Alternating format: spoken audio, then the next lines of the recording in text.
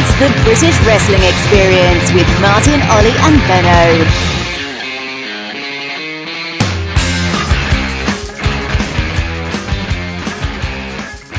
Hello and welcome to episode 8 of the British Wrestling Experience right here on Post Wrestling. I'm Richard Benson, you can call me Benno, and here with me today is Ollie Court. Ollie, how's it going?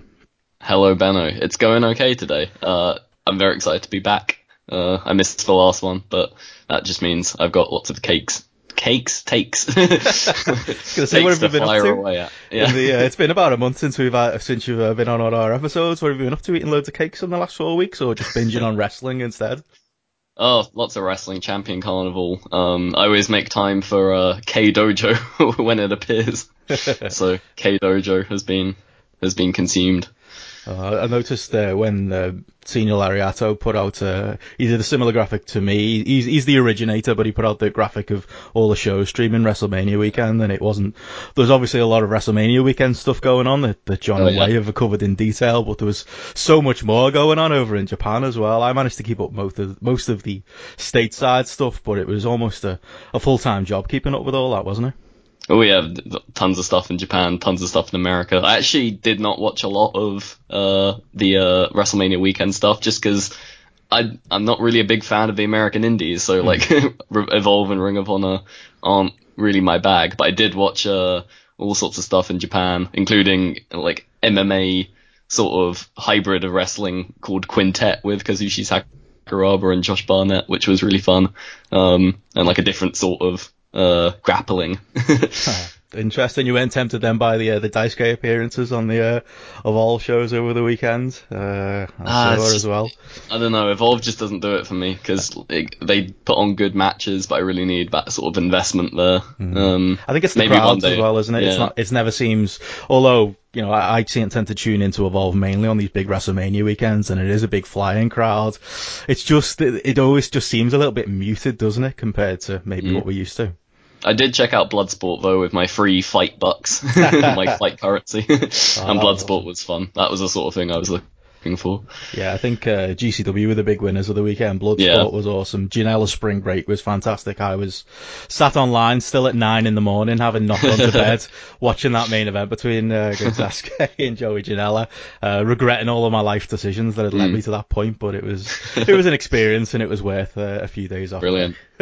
But yeah, anyway, we're not here to talk WrestleMania weekend as far as the American indies go. We're here to talk about the British indies, so we're going to give you a bit of an update on how our companies did out there. Mainly, we're going to talk about Rev Pro and their New Orleans show, but we'll also have some other news and notes going throughout the show. But first, we've got a couple of big headlines, Ollie, that we'll get into first and get out of the way.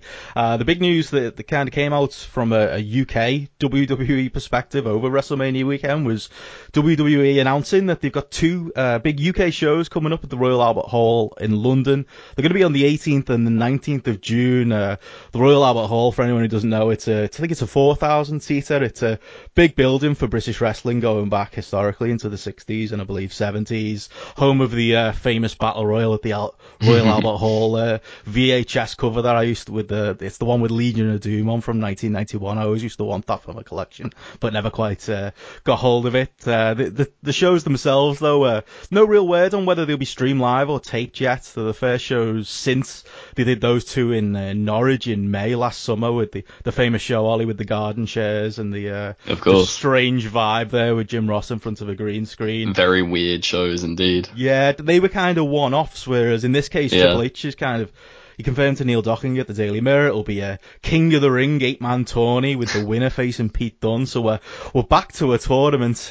What do you make of it, Ollie? Does it pique your interest in any way? They're clearly trying to load up the card. There's a lot of American involvement as well, but it's been a while since that first tournament. Here we go, seconds out, round 2 in the Battle for Britain, and everyone has fingers in pies. And obviously the ITV news has sort of sprung WWE into action here. And yeah, we'll have to wait and see if this is a more concerted push to make it a bigger brand and make it a regular brand.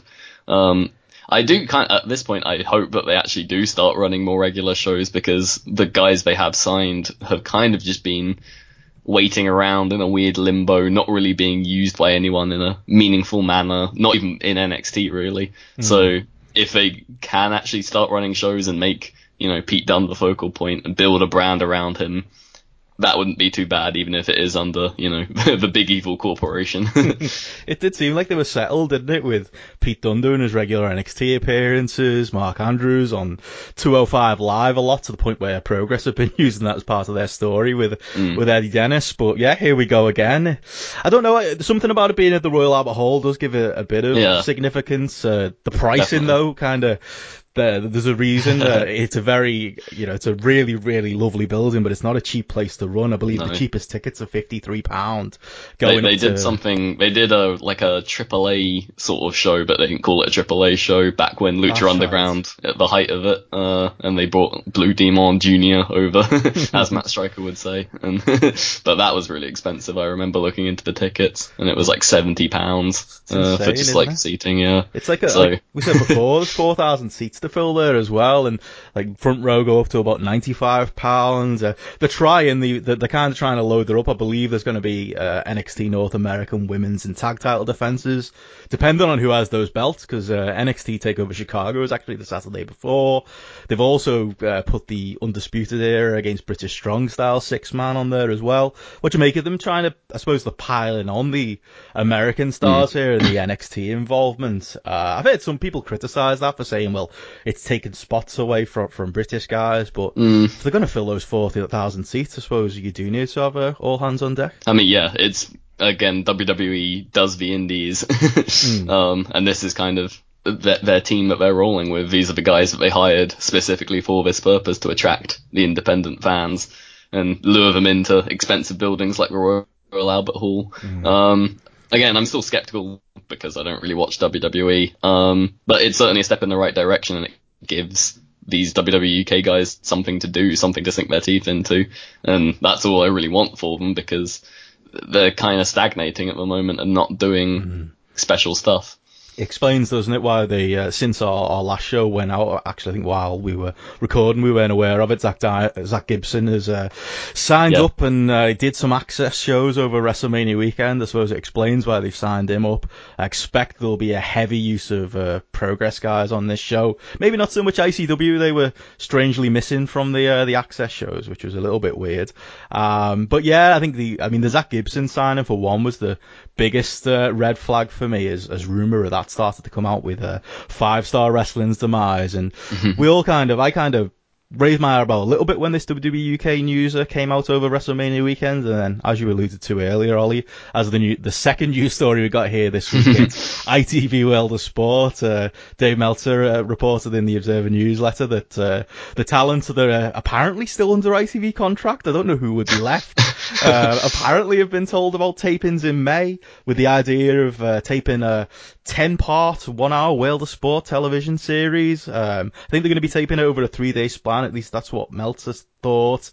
I mean, this has happened before. It does sound like they're signing people up. I'd heard a couple of rumours from wrestlers that I know. Could have just been wrestler talk, but it does sound like WWE may have heard those same rumours as well. What do you make of this? Do you think that the WWE decision is definitely a reaction to this? And what does ITV World of Sport look like at this point? Again, a year and a half down the line, with a lot of the guys that they'll probably want to go after.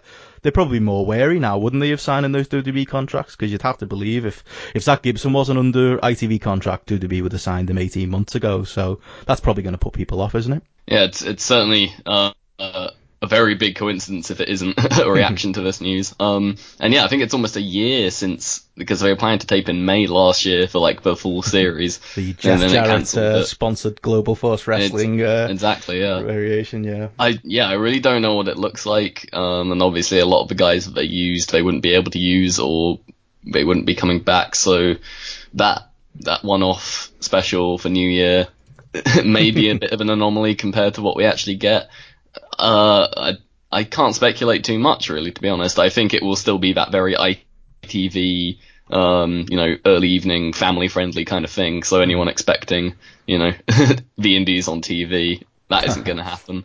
But yeah, it depends who they get involved. What kind of it looks like. I think we're going to have that knock-on effect again of who can work where. I think the biggest effect I can see happening on the scene here is if ITV do start signing up guys and WWE have got their own guys, well, you can say goodbye. Anyone who signs to ITV probably won't be working the WWE sponsor groups, Progress and potentially ICW as well. I think we'd see the end of that, and I think it just creates these weird political grey lines, doesn't it? Pick a side, wrestlers. Yeah, that's pretty much it, yeah. And I think there are going to be talents who might think, well, I'm probably not going to get a WWE contract. Maybe the people who were left over from 5 Star who were hoping and that was going to be a grant all their hopes and dreams, maybe they'll pin it to ITV World of Sport now, but yeah, it's going to be hard to see how it works out. Obviously, no Jeff Jarrett involvement this time. Thank God. There's going to be obviously no Jim Ross either. There was rumour of Noel Clark trying to get this started up, so I don't know whether he's involved as well. But yeah, I guess we'll see. I think a lot of it will depend on where ITV place it. I know the first special did just over, I think it was 1.2 million viewers. I guess maybe ITV might be looking at it, thinking if we could maybe not the Saturday night time slot, maybe put it somewhere else and still do decent viewers. I don't know. I guess we'll see. But yes, I think the summer of 2018 might just be the Brit Res Wars we were promised last year, just a little bit delayed. Here we go again. Right, well, let's move on then to some news from New Orleans. We did plan to review Progress's 2 chapters. However, they've blamed a lack of internet in New Orleans for not being able to get those shows up. Press time, I think they've just arrived in Australia, haven't they, for the tour, Ollie? And they've still apparently not found any Wi-Fi, so the Progress shows aren't up yet. We'll have a couple of notes from those shows, but we can't review them in detail. But we do have RevPro's live in New Orleans show to discuss, and like I say, we'll get into the results from Progress. But yeah, there's a bit of a news story there as well. Andy Quildan did have some comments on his last A Squared Circle podcast with Andy Boy Simmons about both RevPro and Progress being out in New Orleans. He pretty much said that he would have liked to have had, I mean, the show we're about to talk about, RevPro Live in New Orleans, he doesn't have a lot of British guys on it, and Andy Quildan outright said he would have liked to have had more British guys, but unfortunately Progress and he quoted Gabe Sapolsky as saying they didn't want to split costs on the visas and stuff, and just outwardly said that the RevPro weren't allowed to use the guys that were going to be on the Progress and on the WWN shows. Andy Quildan went on to say that he thought it was a bit stupid considering they're all supposed to be working together, which is what promotions like Progress have said in public in the past. And he did sound a little bit bitter about the situation, Ollie. I don't know where you stand on this. I think RevPro, it worked out in the end because they ended up with a lot more New Japan talent on the show, as we're about to talk about.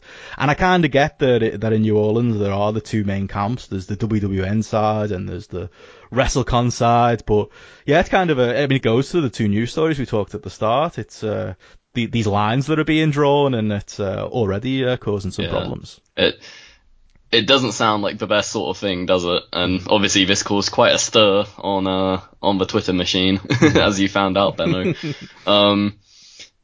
Yeah, obviously battle lines are starting to be drawn, and it does seem like that kind of rhetoric of let's work together and be a big happy family and share the pie isn't happening in Britain in the same way that it might happen in Germany, because they did something like Wrestling Deutschland, and there seems to be maybe a bit more unity, at least outside of the WXW GWF divide, which is maybe a bit more RevPro Progress kind of thing.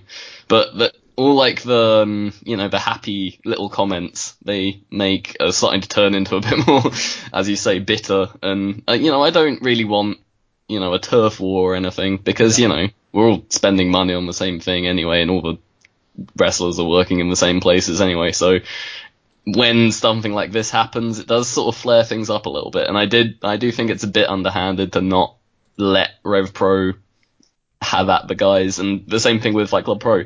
They bring Meiko Satomura over and only use her on the show that they're representing on the Pancakes and Pile Drivers. And people are questioning, why is this ultra talented wrestler over here and not wrestling on other shows, especially with, all women shows and the intergender show as well. Yeah.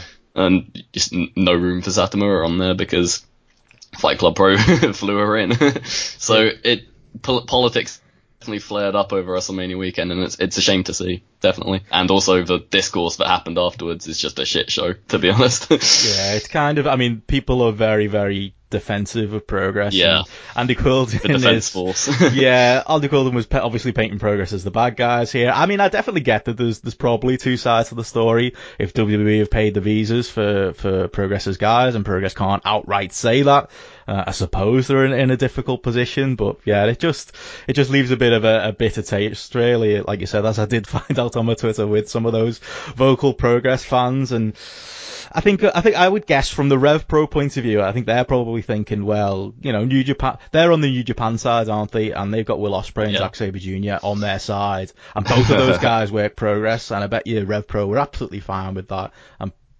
you know, I suspect that New Japan were fine with that, as it did happen. So they're probably a little bit better that it didn't go both ways. Yeah. You mentioned there about Fight Club Pro. I mean, that Pancakes and Pile Driver show doesn't look like, I mean, I know Fight Club Pro were involved, but it's hard to look at the match list on that show and work out which matches are actually Fight Club Pro matches, because you know, most of their talent, the likes of Trent Seven is, you know, he's got a ownership stake in Fight Club Pro and he can't work their own show. It's just it's all just a bit of a shame, really. It's a bit of a mess. It is. But as you say, and as Andy Quildan said, it just meant more New Japan guys, which ultimately meant for a better show. That was kind of my take as well when me and Martin previewed this Rev Pro show. I looked at the card and it didn't look unlike a Rev Pro show. I think maybe that says something to, you know, Rev Pro do a lot of marquee matches with import guys, but up and down the card, every match had at least one guy that you've seen a few times. Apart from Chucky T, Chucky T and Juice Robinson are the only two guys on this card who haven't done a Rev Pro show before. There you go, and they fit in fine as well. So I think Rev Pro did a really good job of making it look like a Rev Pro show, and I think they ended up benefiting because they ended up with Tanahashi on the show, and they ended up with, you know, a big draw there from the New Japan guys being there, and Ibushi as well. But that Ibushi Ospreay showdown was like the sell of the show. Like, that was what you came to see. That was incredible. Definitely, yeah. Andy Quildan said it himself on commentary that that's the type of stuff that you fly out for. And if we'll get into that match in a moment, but if they could build something there and get Kota Ibushi back again, then that'd be ideal too. So Rev Pro could turn out to be the winner here. I mean, let's talk about the show itself. It was again, a nice, easy Rev Pro show to watch. It was 2 hours long, which I couldn't say for every show over WrestleMania weekend. Again, very Rev Pro looking show. Even they had Joe Dabrowski, I think his name was, on commentary with Andy Quildan apparently running up and down stairs to get from the broadcast booth to do the announcing in the ring. So it looked like a Rev Pro show as well. You had Chris Robertson in the refereeing, but the big story coming out of it that I suppose we'll talk about first was the Rev Pro British title match, Zack Sabre Jr. and Tomohiro Ishii. Ishii, who's he was a bit of a journeyman in the past who had a certain spot on New Japan cards. It's always felt like in the US and in the UK, he's just that bit more over. I think thanks to the bit of the boom that New Japan have been having the last few years, he feels like one of their biggest stars, especially when they export and they do these types of shows. They put these two together, and wouldn't you know it, Tomohiro Ishii won the Rev Pro British title. It is a British title, as Andy Quildan also pointed out on his podcast. A great thing to have somebody like Ishii walking around with a British belt. But big news there. Ishii now being Rev Pro champion. I saw some people criticising that it came out of nowhere, but I love a title change like this. I love, a match like this that on the face of it you might have looked at and thought safe Zack Sabre Jr. defence, but it's going to be an awesome match. We got something of an upset here. What did you make of the booking here, Ollie, and what did you make of it as a match? Yeah, I think the way New Japan Rev Pro have used Ishii has been really, really smart. You need to be a pretty boy to be a main eventer in New Japan, and Ishii is basically the total opposite of a pretty boy. He's like less than my height. He's shorter than me, and he, look at that face. Only a mother could love in the it. face a lot, yeah. But he's an awesome wrestler, and they know that as well as we do. It's not that they don't push him to the same level as a Tanahashi and an Okada, because obviously he's capable of putting on those matches, but they just use him in a different way. And that is to put on these crazy matches. And now that they have this sort of global reach, they're using him as, one of the biggest stars overseas. So he can hold a belt like the British title. He is same thing as the ROH TV title a couple of years ago. He's like their ambassador, who can go over, win a secondary title, and then defend it on New Japan shows and put on amazing shows for these companies like Rev Pro. And I don't know if it did come out of nowhere completely, because Ishii has come over maybe a few more times. He's been more regular than some of those other guys. Like I say, working that ambassador role, having these awesome matches. Obviously the Chris Hero one stands out, but also the Keith Lee, and obviously the rematch, which will probably be for the title now, which I think I did call a few months ago, so well done me. And yeah, just another awesome match here. Ishii just never fails to deliver. Saber's riding really high, and now that he's appears to be full-time New Japan, you know, him versus Ishii is a proper matchup for them. Yeah. And they really, really came together well here. They've had a couple of matches before in the G1 and whatnot, so they do know how to wrestle a good match, but I thought this was their best one yet, and I thought the occasion was really, really awesome. Yeah, I heard a lot of people talking about this as, you know, one of the matches of the weekend, and yeah, that G1 match last year between the two of them was fantastic, and it was kind of more of the same, wasn't it? It was Zack Sabre, Pretzel, and Ishii, and Ishii doing what he does best, which is selling, and selling all of Zack Sabre's stuff, but coming back with hard strikes and getting caught again with arm bars, trying to pull out of those arm bars and power out and strike out, but again getting caught by Zack Sabre.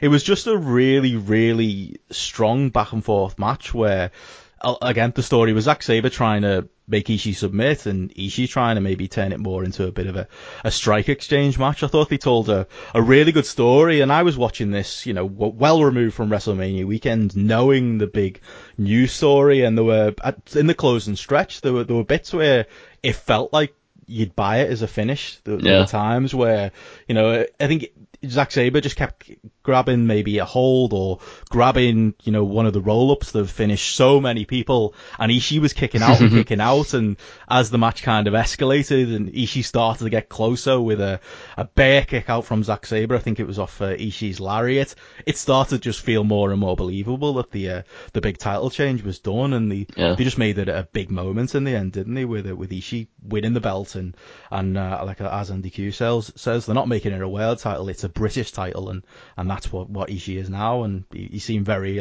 proud to be the Rev Pro British champion at the end of it. Yeah, he hasn't had a singles title in a while, so I'm happy that he is proud. And yeah, I think it's those spots that Sabre has established as his signature moments where he catches people out. And I think the crowd have recognised that, they've cottoned on to it, and it just makes Sabre maybe a more complete wrestler, because maybe before some of his technical stuff went over people's heads, or like they couldn't like point to it and be like, that's a key moment in this match and recognize it as such.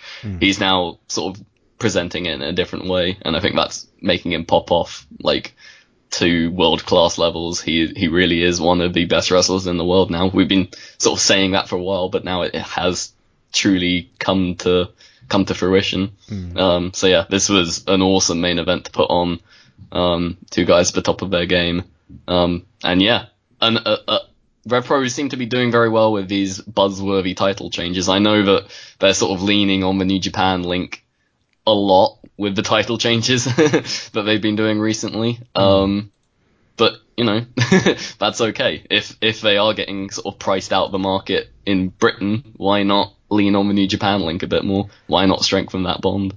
That's their selling point, isn't it? If the issues they've had in New Orleans come to fruition in the UK and they all of a sudden can't use British guys as well, the New Japan relationship is a big selling point for Rev Pro, isn't it? And also New Japan is really good.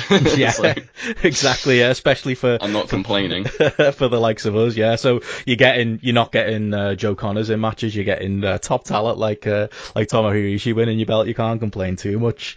You touched on it there. I mean, what do you think this does mean for Zack? He obviously, over the weekend, he dropped the Evolve title to Matt Riddle as well, and did say he was stepping away from Evolve. Like you've said, with the New Japan relationship, I think we'll be seeing still a lot of Zack Sabre Jr., but you think it'll be he's still the less? tag champion with Suzuki. He's up against CCK on the next show. I think this was just a way to get the singles title off him, because having the double championship sort of limits the card a little bit more, so now they can defend all the belts. on the York Hall shows. That's it, yeah. And I think he'll have more. I think we'll see him Ospreay is still around, isn't he? So I think we could see him having a similar schedule for Ospreay, and I could see him being maybe unique to Rev Pro, at least when it comes to his indie appearances. Obviously, it doesn't look like he's going to be doing any more Evolve, unless, he ends up doing some Ring of Honor, but Ospreay's not there anymore either, so I guess we'll see. But yeah, hopefully we see just as much of him in Rev Pro, and yeah, I think it was a really big news story over the weekend, and Rev Pro certainly grabbed some headlines, and yeah, there might be some that grumble that a big title change didn't happen in the UK, but all the eyes were on Rev Pro and on New Orleans this weekend. So. This felt like a buzzworthy moment, as did the tag title switch. So, they're booking these titles pretty well. I know they're not, told in laborious stories that happen over months and months and months, but the titles feel important, and that's all it really needs to be. It doesn't need to be incredibly complicated. Sometimes it is just, this guy won a match and he's cool. Let's take a photo of it, and buzz. Come to see the next show. Definitely, yeah. People will be paying to come and see Ishii, and there's more buzz around that Epic Encounter match as well with Keith Lee. So can't say that's a failure there in any way. What did you make of the rest of the card? I suppose the other big memorable match for me was Minoru Suzuki and Jeff Cobb. What a weekend for Minoru Suzuki. It looked like he only came out for one match, which was this, and then he ended up working the Bloodsport show as well, didn't he? As the best last minute replacement in the world for Loki, taking on Matt Riddle. It's kind of, this is one of those big matches that I can't recall seeing it anywhere else. But I think it's important to get to these dream matches first, or at least in the first couple of times as you do them. I thought it was a really strong match, highlighted by the fact that the two of them obviously both skilled in amateur wrestling, but obviously Cobb being the bigger of the two, and Suzuki in the sly evil way only he can do, winding up Cobb and forcing him to make mistakes as he went for his power moves. I thought this was a really strong match on the card as well, and another one of the stronger matches of the weekend. Yeah, he's come off a terrible year last year with all these silly Suzuki-Gun interference matches, and has become a star this year again. And obviously that Bloodsport appearance was really up his alley. Obviously the Pancras link, and they sort of worked into that here as well. Like, as you said, it wouldn't have looked too far out of place on an Ambition show or something. And I appreciated that. Like, this was a really nice addition to the card. And actually, all four of the last four matches on this show, I really, really enjoyed. The 6-man tag, I thought, was excellent, and exhibition-y, yes, but the Ospreay Ibushi stuff was phenomenal. Like, that was probably the moment of the weekend if you saw it live, because they really haven't interacted before. Obviously they did at the Mercury Rising, I think, a couple of years ago. That's right, yeah. WrestleMania weekend. WWN, yeah. But Ospreay's become such a bigger star onto the level of Ibushi now since then, that this felt like a major moment, and Rev Pro got to it first, as you say. And they also protected the matchup in case it does happen down the line.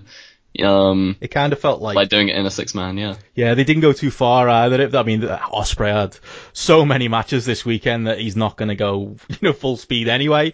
But they can't. It did feel like they'd have another gear in a singles match. Yeah. The exchanges between the two were cool. There was a point where they both hit a double Pele kick on everyone else left in the match, and then kind of squared up, didn't they? And went through a few slick exchanges. But yeah, the big tease here in that 6-man was for a singles match between the two. Do you think we get it in Rev Pro? Do you think it's something they do? I don't know if I can see it happening in New Japan.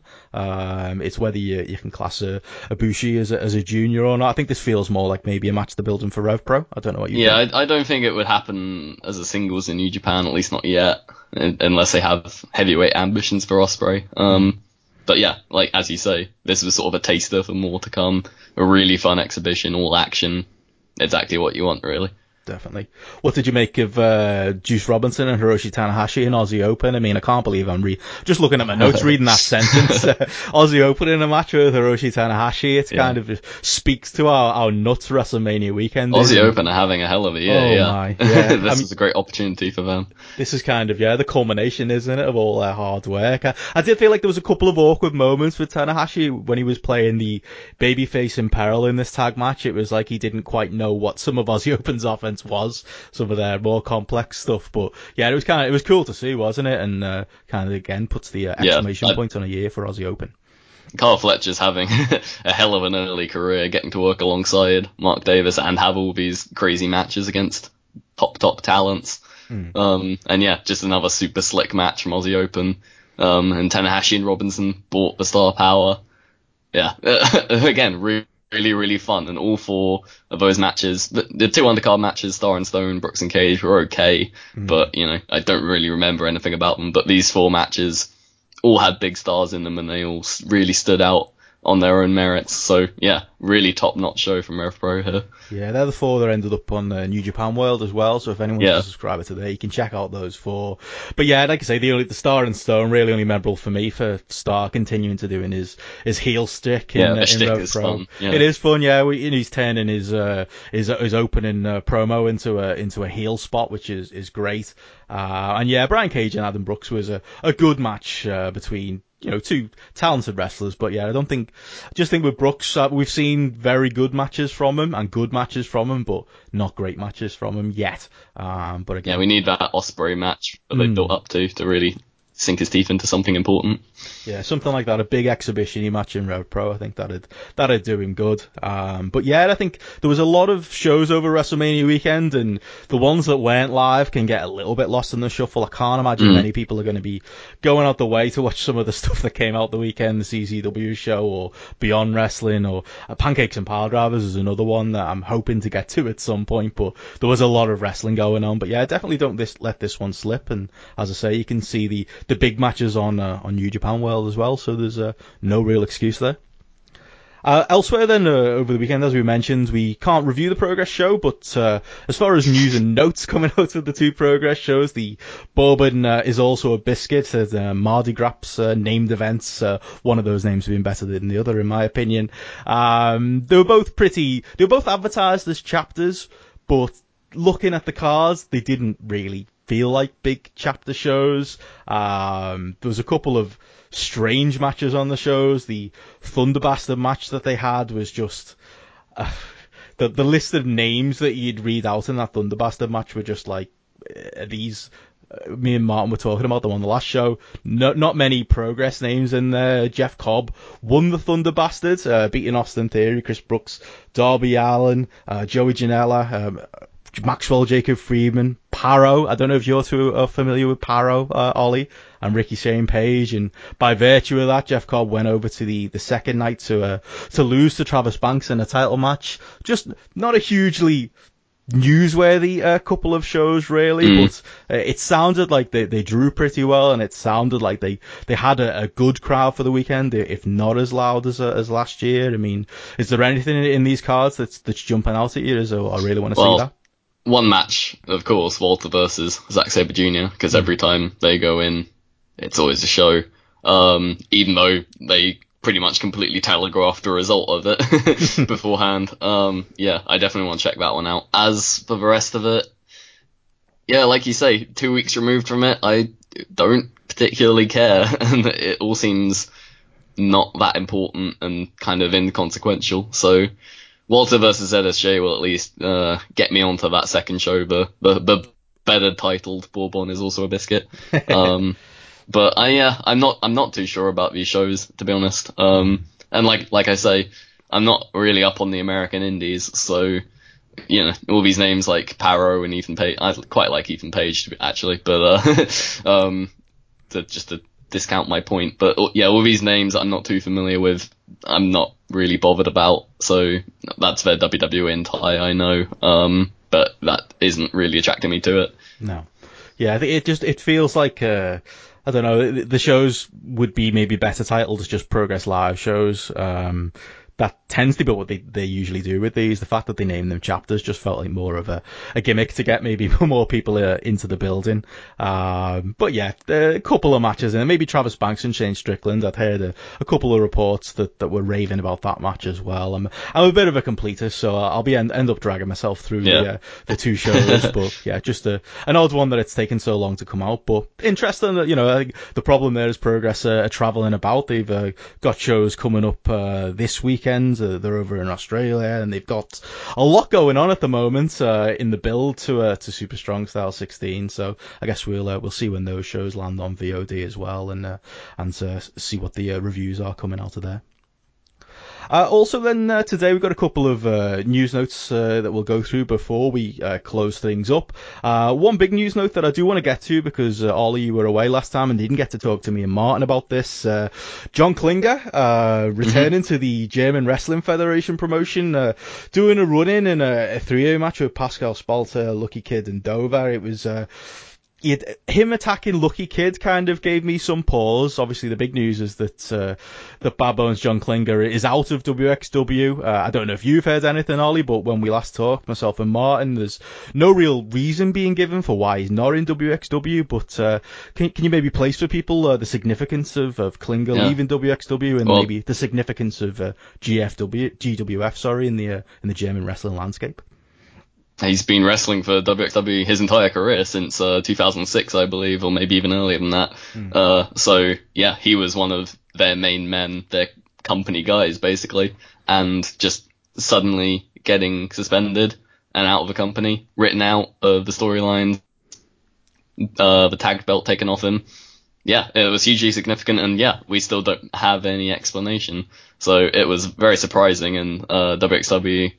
regrouping the Rise faction. Rather unfortunate that they had to cut the story short, but whatever reason they had is unknown as of this time. But yeah, GWF saw a window of opportunity, and they are trying to capitalize on this extra buzz that WXW is starting to get outside of Germany, and I thought this was an excellent angle in order for them to do that. And obviously attacking Lucky Kid, going for the Rise pose, stopping, taking off the hoodie, and then revealing the We Are GWF shirt. Classic wrestling language there. Yeah, I really enjoyed that, and it felt very, very newsworthy. They're leaning heavily into that Rise link with Lucky Kid, and it will be interesting to see what they do. They're gonna have to book around him now, because he's the biggest star that they have out. He's exclusive to them, basically. So that will be very, very interesting to see how that develops. Do you think him turning up in GWF puts to bed any talk of this being a story, or WXW trying to work the sheets? If it is, it would be very, very surprising. And it's not really how they operate either. So I don't think so, no. But that's still like a 1% chance I'll give it. That's what's happening. You never know with WXW. Completely. Yeah, it was just the fact that he attacked Lucky Kid. I know they've weaved that into the story. That I think he said in his promo afterwards, didn't he, that he'd gotten Lucky Kid jobs everywhere else he'd gone, and he was just upset that Lucky Kid hadn't got him in the door at GWF. So yeah, it would be surprising if they were working in conjunction with WXW, but yeah, I guess stranger things have happened, but yeah, it's something we'll monitor, and I guess we'll wait and see.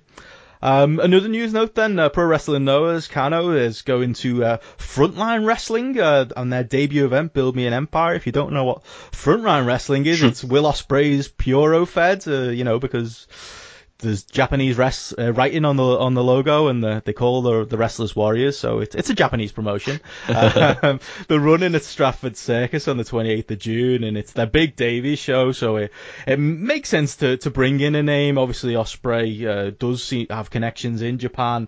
We saw Marufuji do Lucha Forever last year.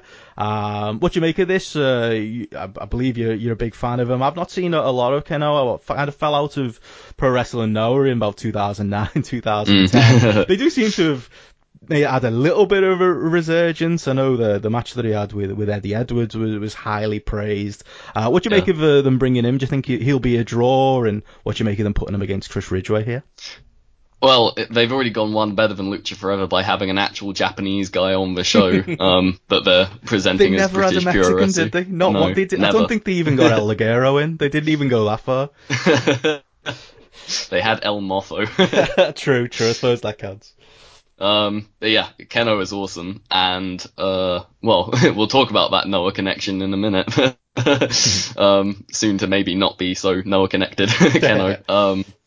But yeah, that should be really awesome, and him versus Ridgway is a really good matchup. He is that kind of hard-hitting proper, strong style stuff, not any of this, whatever purports to be strong style now. So at least they have made an effort. They've got the katakana writing for the the guys, so at least they have one Japanese person on there. So you can't label cultural appropriation at Ospreay. And yeah, it's a great matchup there. What do you think of what are the prospects here for Frontline? They're using a lot of Lucha Forever talent. That debut show's got Travis Banks on it, Aussie Open, CCK, a lot of the usual kind of suspects, as well as, people close to Ospreay, the likes of Adam Brooks and B. Priestley, Tony Storm. Do you think, can you see it going better? I mean, if Lucha Forever fell apart because of apparently money issues and apparently issues that Will Ospreay didn't know about, are you any more confident on Will Ospreay running a promotion by himself? Well, he's going to be in Japan quite a lot going forward. Doing research. So running a company in Britain while working in Japan seems difficult at best. So we'll have to see again. But like Lucha Forever, it may not be the best idea. Maybe he should just stick to the wrestling for now. But he's an entrepreneurial son of a gun, so we'll see how well he does. That's it. Who are we to doubt Will Ospreay? I guess we'll see. I suppose that you touched on it there as well, as we're talking about. We were talking about Pro Wrestling Noah. They're in conjunction with IPW UK. They've got a co-promoted show over here in September. It's been a few years since we've seen Noah over here. The 22nd of September is the first show, which is the International Super 8 that IPW usually do, and then it's the 23rd of September, which is the Noah show. Do you think there's going to be political issues there? What do you make of Noah and this IPW UK team up? What do you think we're going to be seeing Keno on that show? It doesn't look like it. Yeah, so it's obviously interesting that Noah affiliating themselves with IPW. I think it was before my time, but I think they ran with IPW UK when they were here last time in 2009. So I think that's just a lost connection being stirred up again, which is cool. Running alongside the not so prestigious Super 8 tournament. But yeah, that's really cool to see like a full-on Noah show. If they bring the green mat, bring all their guys over, that would be really interesting to see. I'd like to see what they can do with that. But yeah, Keno working for a completely unrelated company at 3 months earlier doesn't seem to spell the best of news there. So make of that what you will. Definitely. Moving on then, a couple of other international notes. Drew Parker has got his wish. He's going to be in CCW's Tournament of Death this year I believe it's on June the 9th. I guess dreams do come true, Ollie. He's only 20, so we don't want to lose him this early. Jimmy Havoc obviously won the tournament last year, and I covered that for our old show in great detail. That was one of the funner shows that I watched last year. Barbed wire, trampolines, and all kinds of things going off. He's a bit of a nutter, Drew Parker. This is the type of thing that he clearly really wanted to do. I can't see him winning it, but it's cool that they've given him this exposure. He's probably a name that people aren't hugely familiar out in the US. Any notes on what you could say people should expect here, or any thoughts on this? Well, yeah, I'm not too big on him as just a straight up wrestler, but as a maniac, he's one of the better maniacs in BritWres. He obviously was a star player in the Death House match, which was the highlight of Fight Club Pro's year last year, really. That's a sight that we're not going to forget anytime soon, of him getting Death Valley driven off a scaffold through Lord knows what in the ring. just a disgusting match to watch, and yeah, he's certainly up for it. I think he'll fit right in there, and as you say, they do get quite wacky in the Tournament of Death. So I think you'll have an enjoyable watch there, Benno. Yeah, I think I'll look forward to it. It'll be the one time I'll tune into CCW. It's research, Ollie. It's journalistic reasons. I've got to watch it. We've got one of our guys out there. But yeah, you mentioned it, like at the Fight Club Pro, the Death House. That did feel like it was a bit of an audition for him. Maybe he was sending that tape out to CCW and managed to talk them into booking him. But no, he's a great. Even if I think he's young, so it's hard to judge him as a complete wrestler at this point. But he is someone somebody I like Drew Parker. I think he's got a lot of personality as well. The stuff I've seen him of in Attack and his sporadic appearances in Fight Club Pro. This could get his name on the map. Experience, certainly. Definitely, yeah. Everyone always says he looks a bit like Joey Janela, and Joey Janela got his name out by doing daft stuff in CZW, so maybe it'll work out for Drew Parker as well. One other note then, another maybe related to the first two stories we talked about today, just thought it was worth noting that for fans of Impact Wrestling in the UK, are there any? I think there are still some left. It looks like they've lost their UK TV deal. I did notice online over the last week there have been people looking at the listings for Spike TV and noticing that Impact weren't listed there. It'd been exactly 52 weeks since the first airing, and we had heard that it was a 1-year deal.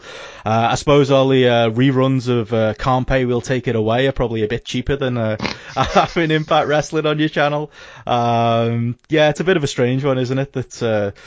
That Impact are a company that was so big in the UK a few years ago, and here we are at this point where they don't have a TV deal. Maybe they'll renew with Spike, maybe it's delayed negotiations. They seem to be trying to say that on the Twitter, but it's certainly not a good look, is it? And the fans that are remaining have got good reason to worry. Yeah, it is a shame, because they were sort of hyping up the UK stuff. They were running those big shows with Wheel O apostrophe spray on the explosion. It's kind of too easy to take pot shots at the whole TNA thing. It's kind of sad because, it means companies like 5-Star get on TV instead, whereas Impact Wrestling is actually quite good. It's just a bit anonymous these days, yeah. Just burned people so many times, haven't they? I've got a couple of friends who are big Impact fans, and it's because they've burnt me so many times, because they go through this pattern, don't they? Of they get good reviews for the shows. They did a show with Lucha Underground over Mania weekend. You're either in or out at this point. Yeah, that's it. Yeah, and they've had Noah relationships, and they seem to be building up all this goodwill. Garrett Kidney running the Twitter account seems to help as well. Just that he's putting a nice friendly face on Impact Wrestling. But it's trusting them, isn't it? Because as soon as you start watching it again, something's going to go wrong. They're going to have another change of ownership. They're going to lose another TV deal, and then you'll end up regretting the fact that you spent those weeks watching it. So bit sad for UK viewers of Impact Wrestling, but I know that obviously TNA have their on-demand service, so I'd expect there'll be ways for fans in the UK to view the shows in the meantime, and I guess we'll wait and see. And just one more news item then, Ollie, that came through just as we were about to wrap up here. Came through live on Twitter. Progressive announced for their Super Strong Style 16 tournament coming up.